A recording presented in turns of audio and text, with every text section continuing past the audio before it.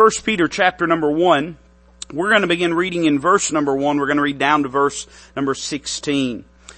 This epistle begins this way. Peter, an apostle of Jesus Christ, to the strangers scattered throughout Pontus, Galatia, Cappadocia, Asia, and Bithynia, elect according to the foreknowledge of God the Father, through sanctification of the Spirit unto obedience and sprinkling of the blood of Jesus Christ. Grace unto you and peace be multiplied.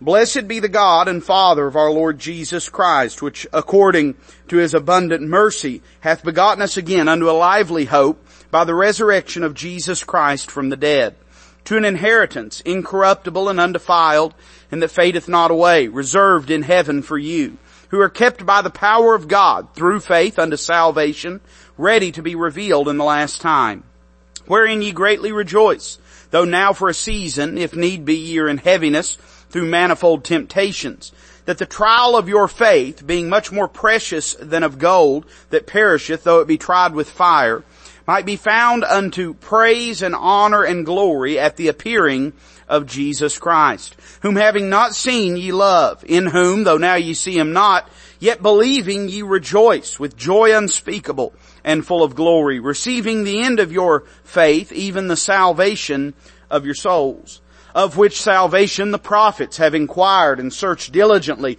who prophesied of the grace that should come unto you, searching what manner of time the Spirit of Christ, which was in them, did signify, when it testified beforehand the sufferings of Christ and the glory that should follow.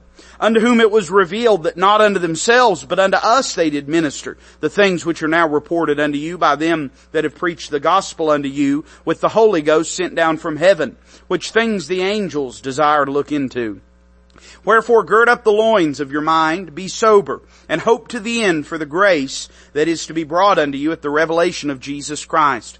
As obedient children, not fashioning yourselves according to the former lusts in your ignorance, but as He which hath called you is holy, so be ye holy in all manner of conversation. Because it is written, be ye holy, for I am holy. Let's pray together. Lord, we love you. We thank you for this opportunity to be in the house of God on a Wednesday night, that we, Lord, might be able to gain edification from your word, that we might be preached to, that, Lord, through the ministration of your word, we might be drawn closer unto thee. Lord, I pray that each and every heart would be touched. I want to take a moment, Father, and ask that you would meet with all the requests that have been given. According to your will, there's not a one of them that fell to the ground. But Father, you heard every single one of them. And I pray, Father, that you would just meet with them in your eternal wisdom and providence, that that which would bring you the most glory and be the most for our good would be what is wrought in our lives and the lives of others. Now, Father, bless this time that we have together, that it might, Lord, mold us and shape us more into the image of Christ. We ask it in His blessed name. Amen. I want you to notice verses 13 through 16. Now, Peter has given several big statements in the preceding verses, all the way up to verse number 12, and we're going to walk through some of them. But what he has essentially given is an overview of God's redemptive plan for the ages and for humanity. And he has showed how that what you and I are the recipients of in this New Testament dispensation of grace is something that ever since the beginning of time, that mankind has sought to peer into. The angels of heaven have looked over the balcony and sought to peer into it. Prophets and sages have sought to understand it. And that you and I are the recipients of this. And we don't dwell under the shadow of vaguely presented doctrinal thought, but we live in the full light of the revelation of the Word of God and the person of Jesus Christ. And he sums all of this up in this way, verse 13. He says, wherefore. Now, that word wherefore means in light of this, because of this, built upon this, regarding what has just been said. Wherefore, gird up the loins of your mind, be sober, and hope to the end for the grace that is to be brought unto you at the revelation of Jesus Christ. As obedient children, not fashioning yourselves according to the former lusts in your ignorance. But, now, stop and think about this for a moment. He said, this is how you don't need to be.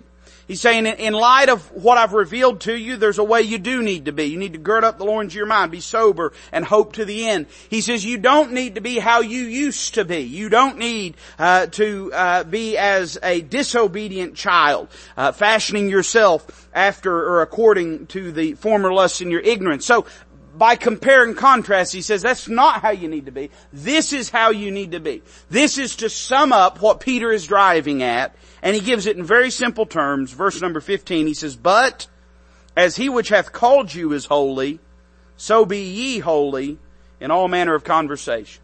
And then lest we should wonder about it, he says in verse 16, "Because it is written, be ye holy, for I am holy." I want to preach to you for a few minutes tonight on holiness, on the holiness of God, and holiness in the life of a believer. You know, I think often when we think of the term holiness, we associate it with the idea of clean living, or doing good, or exercising charity and ministering to other people. But as we study the Word of God, I think we find that holiness is much more than simply a system or even the result of following rules. I think holiness is deeply connected with the person of God, with His nature, with His behavior, with who He is. And I think that, if I can put it this way, if we were to describe this world, this reality, let me say it that way. The fact that there is a God, we know there is a God. The fact that we are His creation. The fact that this world has been created and that God has a plan for His creation. When we talk about the big ideas of what God is doing in this world, when we talk about what frames our reality, I believe the holiness of God is not merely a side note in that reality. But I think the holiness of God is one of the very fundamental building blocks that has shaped what reality is. Let me give you another example of this. The Word of God. The Bible says that the Word of God, that by the Word of God the worlds were framed. That God created everything by the Word of God. He spoke it into existence. So when we talk about the Word of God, we are talking about literal words that we have laid on a page before us. But we're also talking about the very expression of God's mind and intelligence and His will and volition in this world. The Word of God is one of those fundamental components, one of those building blocks. And the holiness of God, I think too, is one of these fundamental building blocks. Because of God's holiness, up is up, down is down, black is black, white is white, blue is blue, red is red. Things are what they are because God is who He is, and who He is holy. He's holy. I want to make a few statements and try to pull this out of what may feel a little abstract and put it in terms that we can put our hands on before we get into the message. Holiness is not merely a system or the result of following rules. That's a misnomer. Holy living is not just following a bunch of rules. It's not just ticking a bunch of boxes. It's not just saying, I've done everything I'm supposed to do. Holiness is deeper. It's more than that. Holiness is God's unique purity, integrity, and sacredness. The word holy literally means sacred. In the Old Testament, the priests were tasked with putting a difference between the clean and the unclean. The idea being some things were holy, they were sacred, they were set aside, they were unique, they were special, and some things were common. In fact, we use the term profane today. Somebody will say, well, that's a profane thing to say, or they're using profanity. But the word profane literally just means common. It just means everyday. It means non-unique, non-distinct. And so in the Old Testament, there were the sacred things and the profane things, the holy things and the unholy things. And the unholy things were not necessarily denoted by being of great social offense to people, of being a great transgression against people's sense of righteousness. But something being unholy merely meant it was not of the class of that which is holy, that which is sacred, that which is set apart. That is an extension of the fact that holiness is a description of who and what God is. Let me say it this way. God's holiness is best described as that quality that infinitely distinguishes Him from His creation. Him being holy can best be described as saying He is not like us. Isaiah said His ways, He has ways and we have ways, but His ways are not our ways. He has thoughts and we have thoughts, but His thoughts are not our thoughts. And if we want to put them side by side, His ways are higher than our ways. His thoughts are higher than our thoughts. His holiness, we might describe this way, is the very, very superlative reality of who God is. The fact that God is right, and if anything is in contradiction to God, then it is by dint of it being in contradiction to God, wrong. It is His very essence, His holiness. And I think when we try to say, this is holiness, now let's apply this to God, we're getting the ox before the cart, or the cart before the ox. Instead, what we need to say is we need to say, this is what the Bible describes God to be, and so that must be what holiness looks like. If we wanted to simplify it even further, we could say that holiness is being like God, because holiness is what God is like. You'll find several important truths in the Word of God, and let me give you these as a little introduction. Holiness is always associated with the person of God. And anytime anything's described as holy, it's always only holy in relation to how it correlates to God. So God can call something holy because He knows what holiness is, because He is holy. If it's something in line with Him and what He desires and what He loves and what He likes and what He prefers and what He declares to be right, then it is holy. For holiness is Him. It's always associated with the holiness of God. God has a lot of attributes. There are a lot of qualities to God's nature. But there are a few things that we could say are the essence of God. They are the very, and I don't want to get too abstract, but they are the very fundamental building blocks of God's character. For instance, the Bible says God is love. God is deeply motivated by love, and everything that God does can only be rightly interpreted through the prism of understanding that it's motivated by love. You might say, well, preacher, God's angry with the wicked every day. I'm aware of that. I understand that all the nations that turn their back on God are going to be turned into hell. I understand that God is a wrathful God, and it's a fearful thing to fall into the hands of a living God. But the only reason that God has a capacity for hate is because He is love. And so even when He deals in wrath, He's dealing in wrath because He is motivated by love. Now, you might say, well, preacher, how can somebody be motivated by both? Well, this is simple. There are certain people, and you've heard this before, you have locks on your door. And you don't have locks on your door because you hate the people outside. You've got locks on your door because you love the people inside. If you didn't care about anybody inside, or if you didn't care about anything in your house, you probably wouldn't bother to lock it. But you shut people out because of the love that you have for those that are on the inside. So you can see how these two things, a shepherd loves his sheep, so he hates wolves. A farmer loves his crops, so he hates weeds. An honest person, he loves his family, so he hates those that would do him harm. And his wrath, his displeasure with these things is rooted in his love. God is love. It's one of the fundamental components of His nature, and holiness is the same way. Holiness is the purity of God. The ancient Greeks and Romans, they had gods, quote unquote. They were no real gods, like Paul says. We know that there's only one God. But the gods that they worshipped were not pure gods. They weren't holy gods. In fact, what those gods were really were mirrored out images of man's worst qualities.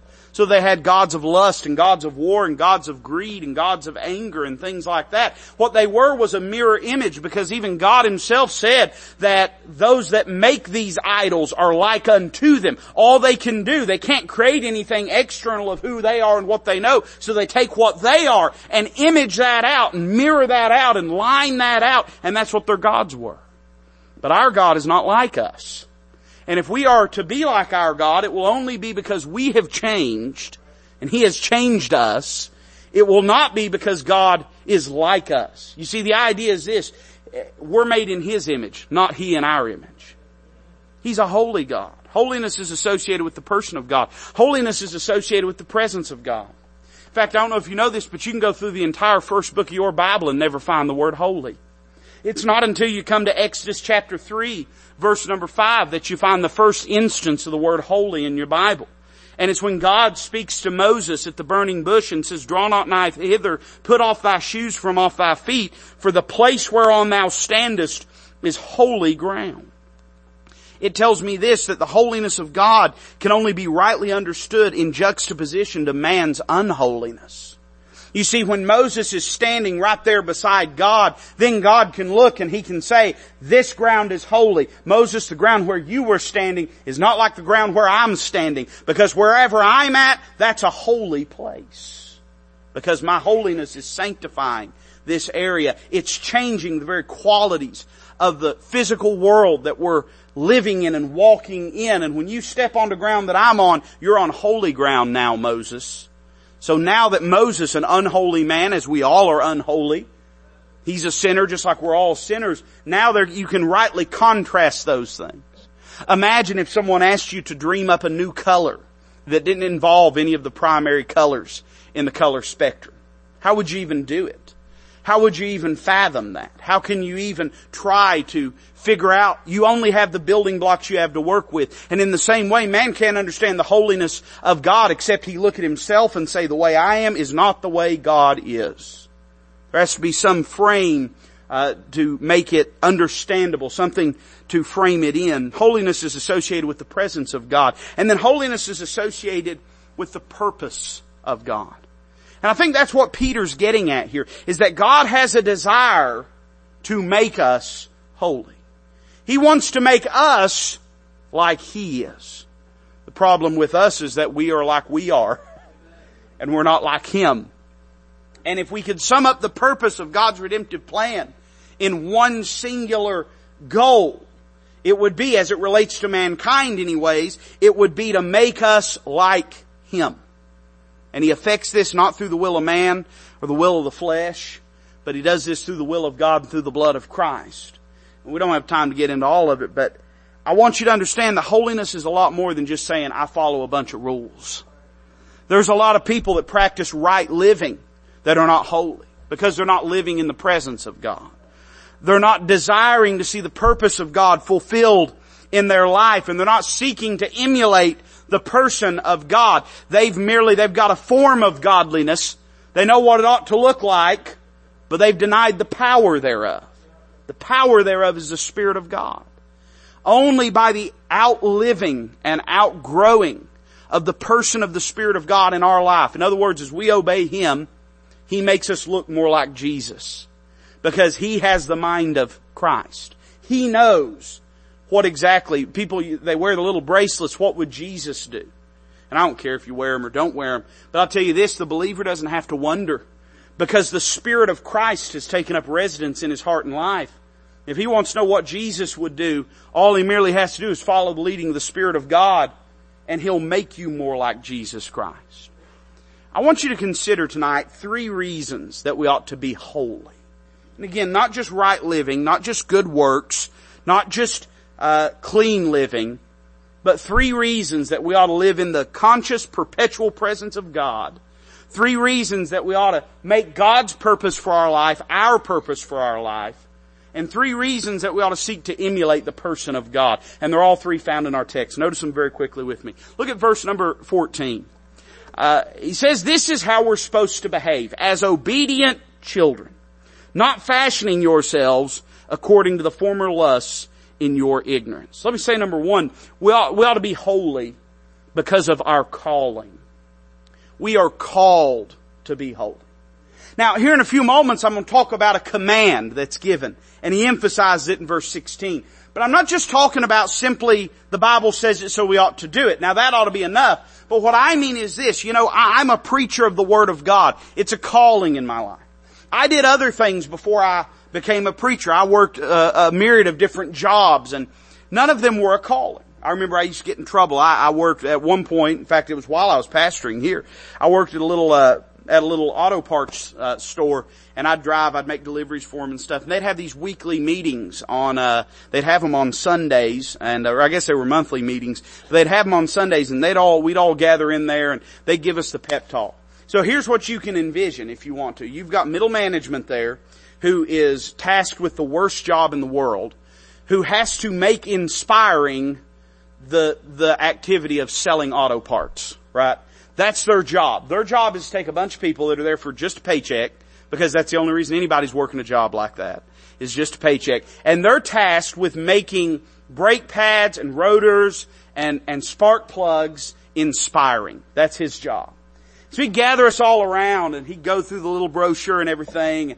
He'd try to get us pumped up, man. These are the specials this month. Try to sell these. If you do, you get 10 cents for every, $400 set of this that you sell, and, trying to get you excited about it. And I remember one day he said, let me ask you something. Who here is just for a paycheck?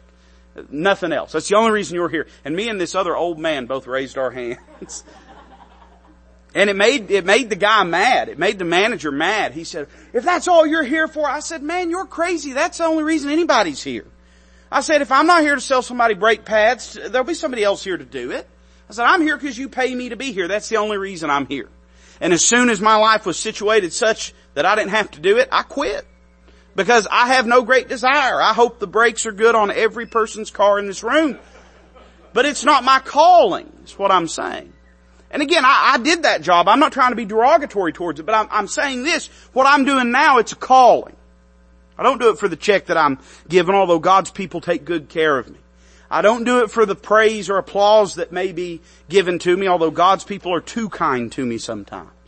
But I'm saying I do it because it is the reason God put me on this earth. It is my calling. And in the same sense, every believer is called to holiness. It is the chief and fundamental reason that you're walking upon this earth, is to be more like Jesus Christ. Notice verse number 2, way back at verse number 2. Peter says to the people that he's writing to that they're elect according to the foreknowledge of God, the Father, through sanctification of the Spirit unto obedience and sprinkling of the blood of Jesus Christ. Grace unto you and peace be multiplied. Now, there's a lot of people try to make God say something there that he doesn't say. He doesn't say you're elect to be saved. What he says is elect according to the foreknowledge of God the Father through sanctification of the Spirit unto what? Unto obedience and sprinkling of the blood of Jesus Christ. Never once does God say you are elect to be saved. Why is that? Because he's already talking to saved people. What he's saying is saved people are elected by God according to his foreknowledge to what? To walk in obedience unto the sprinkling of the blood of Jesus Christ. Now again, a lot of people try to take that sprinkling of the blood of Christ and try to make that synonymous with salvation, but you'll find that never anywhere in the Bible is sprinkling associated with salvation. It's always associated with sanctification. In fact, Paul says in the book of Hebrews that our consciences have been purged by the sprinkling of the blood of Christ. It has to do with consecrating something, purifying it, sanctifying it. And what Paul's saying in Hebrews is this, that because of the sacrifice of Christ on Calvary and because we believed on him, our consciences can be purged from dead works to serve the living God. He's not saying our sins need to be purged away from us. They've already been took care of. But he's saying our conscience can be purged, so that we can have a set aside, consecrated, dedicated mind, not living in the distraction of our baggage from our old life. But rather that we can focus on him. The sprinkling that's spoken of here, it's not talking about salvation, but rather it's talking about what it mentioned a few words earlier, through sanctification of the Spirit, unto obedience and sprinkling the blood of Jesus Christ. Living a separated life, an obedient life, and a life with a clear conscience. And we could say it this way. He's saying, I want you to be more like Jesus Christ. Let me say this. Holiness is our destiny. As a believer, holiness is our destiny. You want to know what the will of God is for your life? It's holiness. It's sanctification. That's what Paul said. This is the will of God for you. That even your sanctification, that you should abstain from fornication. You don't have to wonder whether holiness is the will of God. It is the will of God. In fact, it is such the will of God that another place where the language predestination is used is in the book of Romans, where it says we are predestined to be conformed to the image of God's dear Son. What we're predestined to be is not to be saved. God gives us free will and volition and choice. But once we've believed on the Lord Jesus Christ, we are then predestined at that point to be made like Jesus Christ. In other words, every believer is going to be like him one day. As John says, now are we the sons of God, and it doth not yet appear what we shall be. We know, he says, we know that when he shall appear, we shall be like him, for we shall see him as he is. You don't have to wonder if you're going to be made in his image one day. You know you're going to be made in his image. And so you say, preacher, what should I do then? Then you should be pursuing after that. That's what Paul was talking about when he said, if that I may apprehend that for which also I am apprehended. He said, something's grabbed hold of me. There's a purpose in my life. There's a calling in my life. In fact, he said, I follow after. He said, I press toward the mark of the prize of the high calling of God in Christ Jesus. He said, God has called me to live a certain way, and I'm not waiting until I get to heaven to be like Jesus. I'm trying even now. He says, I'm following after. Not as though I were already perfect. Not as though I'd already attained. He said, but I follow after. I'm trying to be more like Jesus. He says, I'm not waiting until heaven to try to fulfill my destiny, but I'm going to chase after it. You ought to be holy because it's your destiny. Look down at verse number 7. Peter says this, that the trial of your faith, being much more precious than of gold that perisheth, though it might be tried with fire, it might be found unto praise and honor and glory at the appearing of Jesus Christ, whom having not seen ye love, in whom, though now ye see him not, yet believing, ye rejoice with joy unspeakable and full of glory, receiving the end of your faith, even the salvation of your souls. Now, this is interesting because, again, we have this very one-dimensional idea of the word salvation and saved. We think saved means born again. Now, it's true that on very many occasions in the Word of God, the word saved does simply mean born again. Whosoever shall call upon the name of the Lord shall be saved, be born again. But the word salvation and saved in the Bible, it can mean any number of things, and the context dictates what. Sometimes the word saved, it means born again. Sometimes the word saved, it means rescued from a meaningless existence, rescued from a situation that is less than desirable or less than ideal. For instance, the Bible talks about a woman being saved in childbearing. That doesn't mean you've got to have a child in order to be born again. But what it's saying is that as the woman lost a place of testimony in Eve, that needfulness, that fulfillment, that sense of purpose is often granted back in rearing children. So the word saved sometimes can denote to that. Sometimes the word saved can denote being rescued from your immediate circumstances, from danger. The Bible talks about, Paul talks about being delivered from unreasonable men. He's not talking about being saved, but he's talking about being rescued from them. So the context dictates. What is Peter talking about here? He says, let's read it again carefully, that the trial of your faith, so the things you're going through, the hard time, the obstacles, the persecution, the affliction, that's much more precious than of gold that perisheth though it be tried with fire. So in other words, the suffering, the trials that we're going through, it's a precious thing. And it's kind of like gold. It's more precious than of gold. Gold is purged in fire, and our faith is purged in fire in the same way. And the desire is that it might be found unto praise and honor and glory at the appearing of Jesus Christ. So God's refining us so that one day when Christ returns, we'll be able to render Him more glory. Now it's talking about Jesus Christ. And it says, whom having not seen, ye love. Remember, one of God's fundamental attributes is love. Whom having not seen, ain't none of us ever seen Him, but we love Him. In whom, though now ye see Him not, yet believing, ye rejoice with joy unspeakable and full of glory. You know what that is? That's living in the conscious presence of God. That's holiness. Holiness. Living with purpose. Living trying to emulate the person of God. And in doing so, he says, receiving notice this phrase, the end of your faith. The end result of it, the consummation of it. What's the consummation? For what reason have we been apprehended? What are we predestined to? What has God elected us according to His foreknowledge through sanctification of the Spirit unto obedience and the sprinkling of the blood of Jesus Christ? What has He done all that towards and for and to the end of? That we might be like Christ. Even the salvation of your souls. In other words, what Paul's getting at, or what Peter's getting, you're going to hear me say that a few more times tonight, I'm sure.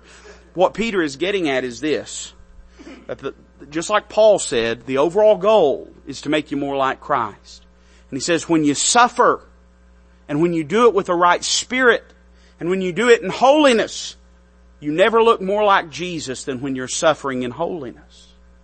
And he says, when that happens, you're receiving the purpose for which God saved you. You're apprehending that which has apprehended you. I just say it this way, that holiness is our deliverance. Holiness is what enables us to taste heaven before we get there.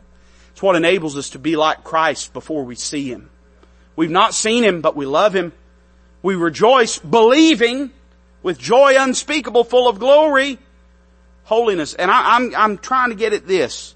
If you're not living a holy life, then you're missing out on a lot of what God is seeking to do in your life. I asked this question in my notes. Holiness is the evidence and expression of our deliverance. He saved us that we might be like Him. We are saved from what? There's a lot of people that think of salvation as saving us from hell. Well, it does that. When I got saved, that's what I asked the Lord. I said, Lord, I don't want to die and go to hell. Please save me. Please forgive me. And He certainly has done that. I'm not appointed unto wrath, but I'm appointed unto deliverance. But God saves us from more than hell. He saves us from our sins if we don't want to live in bondage to them the way that we used to. It's not to say anybody lives perfectly, but it's to say that we don't have to yield our members as instruments of unrighteousness anymore. He saves us from the guilt and shame of our past. And I'm saying when we're living a holy life, we are partaking in that deliverance which God is seeking to bring about in our life. Holiness is our deliverance. Look at verse number 10. We're going to move a little faster here, so don't get nervous. We're just about through the introduction. No, I'm joking. Verse 10 says, of which salvation. Of which salvation. So in other words, God making you holy and making you more like Him. Of which salvation the prophets have inquired and searched diligently, who prophesied of the grace that should come unto you, searching what manner of time the Spirit of Christ which was in them did signify.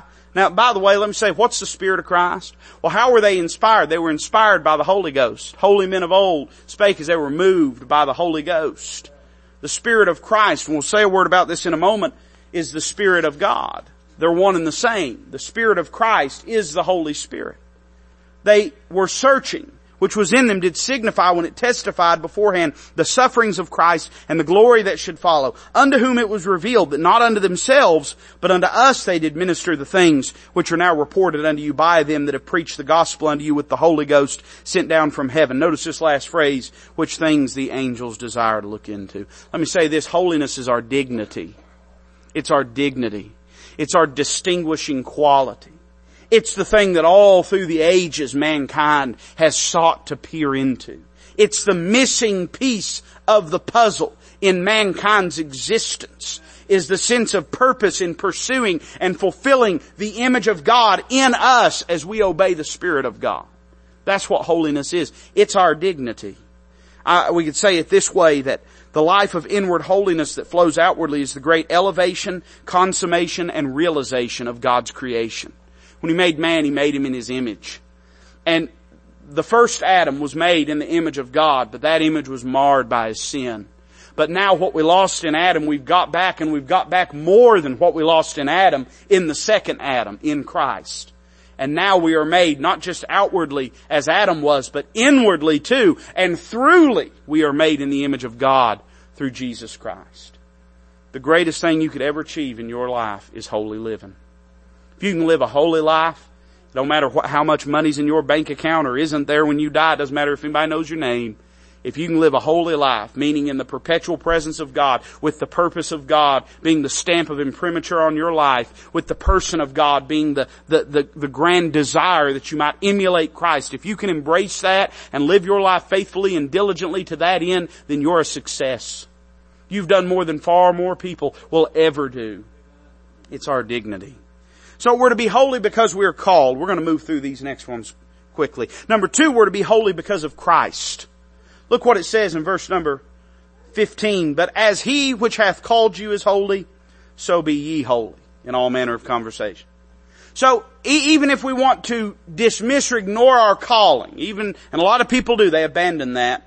I think when we look at Christ, when we look at Calvary, I think that ought to move us to holy living. Really because of 3 things. 1, because of His sojourn on this earth. In other words, He is our example, and His life was an example of holiness. You cannot look at Christ without seeing holiness, for in Him dwelleth all the fullness of the Godhead bodily. You want to know what holiness walking in flesh looks like? Look at Jesus Christ. He lived in perpetual fellowship with His Father, such that he didn't set aside time to prayer. His life was set aside to prayer. He did go into the wilderness. He did have seasons in which that's all He did, but He was never out of communication with His Father. He lived in the perpetual presence of God. He lived with the purpose of His Father upon His life. Wist ye not that I must be about my Father's business? For this hour came I into the world. And my meat is to do the will of Him that sent me, He said, and to finish His work. His purpose in life was to do the will of the Father. God's purpose was singular with His purpose. And then the person of God was perfectly represented in Him. Perfectly. He's in Him the fullness of the Godhead dwelt bodily. He told Philip, He said, if you've seen me, you've seen the Father. He said, no man has seen God at any time, but the only begotten of the Father that was in His bosom hath declared Him. You want to know what God looked like? He looked like Christ. So much so that that's what He told Philip. If you've seen me, you've seen the Father. His life is a perfect example of holiness. Not only His sojourn, but His sayings. He taught His disciples to live righteous, holy lives. Evidently, He believed in holiness, because that's what He taught His disciples to do. And He spent great amounts of times describing and expressing to them what holiness looks like. And then I think we also ought to, because of His Spirit. Because of His Spirit. His Spirit is the Holy Spirit. And the Holy Spirit speaks not of Himself, but of Christ.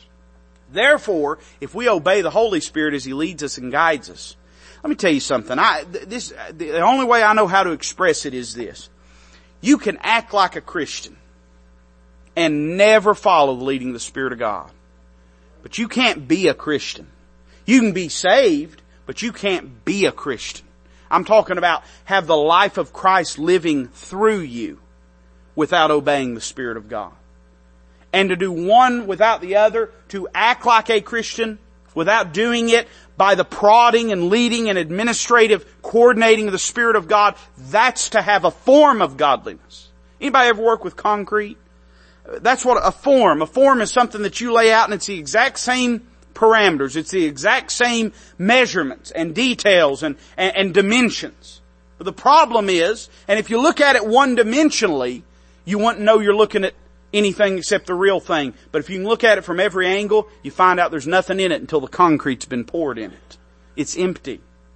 There's a lot of people that have a form of godliness. And you see them from a distance and you see them one-dimensionally and they look and act like a Christian, but you dig deeper into their life and you find out that they've got no devotional life, they've got no prayer life, that all they've done is they're following a bunch of rules. And then they want to turn back and impugn the holiness of God and say, oh, well, it's bondage. Well, listen, if all it is keeping a bunch of rules, then yeah, it is bondage. But when you recognize it's dwelling and living perpetually in the person, presence, and power of God, you realize it's not a limiting thing. It's an elevating thing. It's an empowering thing. I think because of His Spirit. Let me give you this one and I'm done. You didn't believe me when I said I was going to be quick. Because we are called. It's our purpose. Because of Christ, He's our example. We owe it to Him. But also because we're commanded. Look at verse number 16. Because it is written. I'll be honest with you, when I was going to preach this message, that was going to be what it was titled. And it really wasn't going to have anything to do with anything we've talked about up to this point. It was just going to be because it is written. You know, there's a lot of things in life. We don't have to have 700 reasons to know why. It's enough to know it is written. He says, because it is written, be ye holy, for I am holy. The Old Testament, time and time again in the book of Leviticus, when speaking to the priests, God emphasized His holiness. And He declared to them that they were to be holy. They were the administrators and representatives of God. So they were to be holy. Why? Because God was to be holy, or God is holy. And they were to be His right representatives. They were to be His face to the public. And invoking this, Peter says, it's written. It's written. You and I, John said, are priests and kings unto our God. I believe in the priesthood of the believer. I don't have to go to a priest to pray and to get to God. I don't have to go sit in a cubicle to tell him all my dirty laundry. I have a high priest, and I have been made a priest. So I don't have to do that. There's one God, one mediator between God and man, the man Christ Jesus. Seeing we have such an high priest as Jesus Christ, the Son of God, let us come boldly, therefore, unto the throne of grace that we may obtain mercy and grace to help in time of need. I don't need a priest to get me to God. I've already got a priest at the right hand of God, and I, too, can approach unto Him. I am a priest as well as any other believer. So we are to do it. It's commanded to you and it's commanded to me. Stop and think about three simple thoughts as I close. One, the word of the law commands it. The passage that's quoted here is an Old Testament passage. Now you might say, well, preacher, that's all they had. Well, sometimes they quoted the first-hand words of the Lord Jesus. In fact, Paul in the book of Acts, he quotes a quote from the Lord Jesus that isn't found anywhere but the book of Acts. So they could have quoted the words of the Lord Jesus, but instead Peter reaches back into the Old Testament law and he quotes it. Let me say it this way, that it is a sin to not live a holy life. If we're not living with these three big principles and ideals, trying to emulate the person of God, living perpetually in the presence of God, and living with the purpose of God being our purpose, then that's not just sad, it's sinful. It's not just empty, it's iniquity. The word of the law commands it. Number two, the word of the Lord commands it. The word of the Lord. It displeases God. Not only that, it robs Him of glory to not live holy lives. Robs Him of glory. You ever had anything that you thought, man, that just didn't work out the way I had hoped? Now I'm glad one of these days all of it's going to work out like He hopes.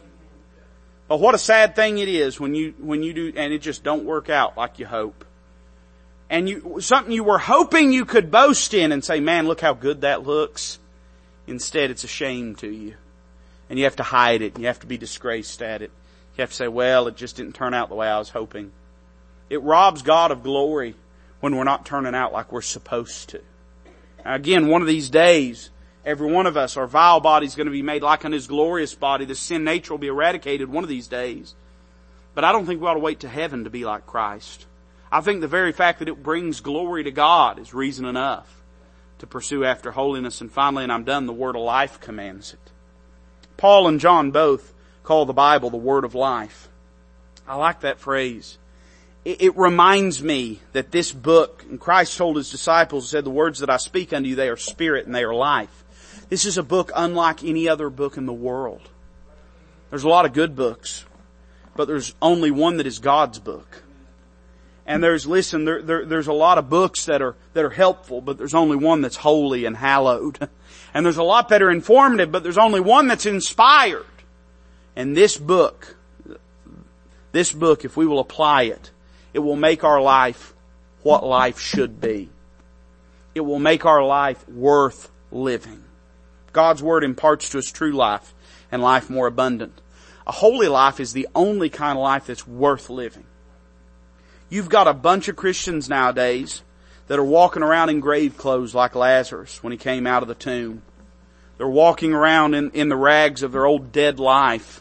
And a lot of them are wearing pretty religious looking rags, but they're still trying to do it in the energy of their own flesh and in their own ability. They're trying to strive instead of surrendering and submitting. And they're trying to do it by leading a good life instead of letting God lead their life. And in doing so, they're miserable. They got that form, but they've denied the power thereof. And they're living a life that is truly a yoke of burden upon them, instead of an existence of blessing for them. The word of life, man. The word of life says, be ye holy. You know what that tells me? It tells me it's good for you to be holy. It's not just good for God. It's not just good for the church. It's not just good for others. Not just good for the family. It's good for you to be holy. You hear people say all the time, God came to make us holy, not to make us happy. That's true. But can I let you in on a little secret? It's not one or the other. If we'll be, it's got to be one before the other. But it's not one or the other. If you try to be happy without being holy, you'll be neither. But if you'll put holiness as the priority in your life, it'll make you happy. It's not to say there won't be burdens and hard times and valleys and clouds and storms. But it's to say that there'll be what did Peter call it? Joy unspeakable and full of glory in a holy life.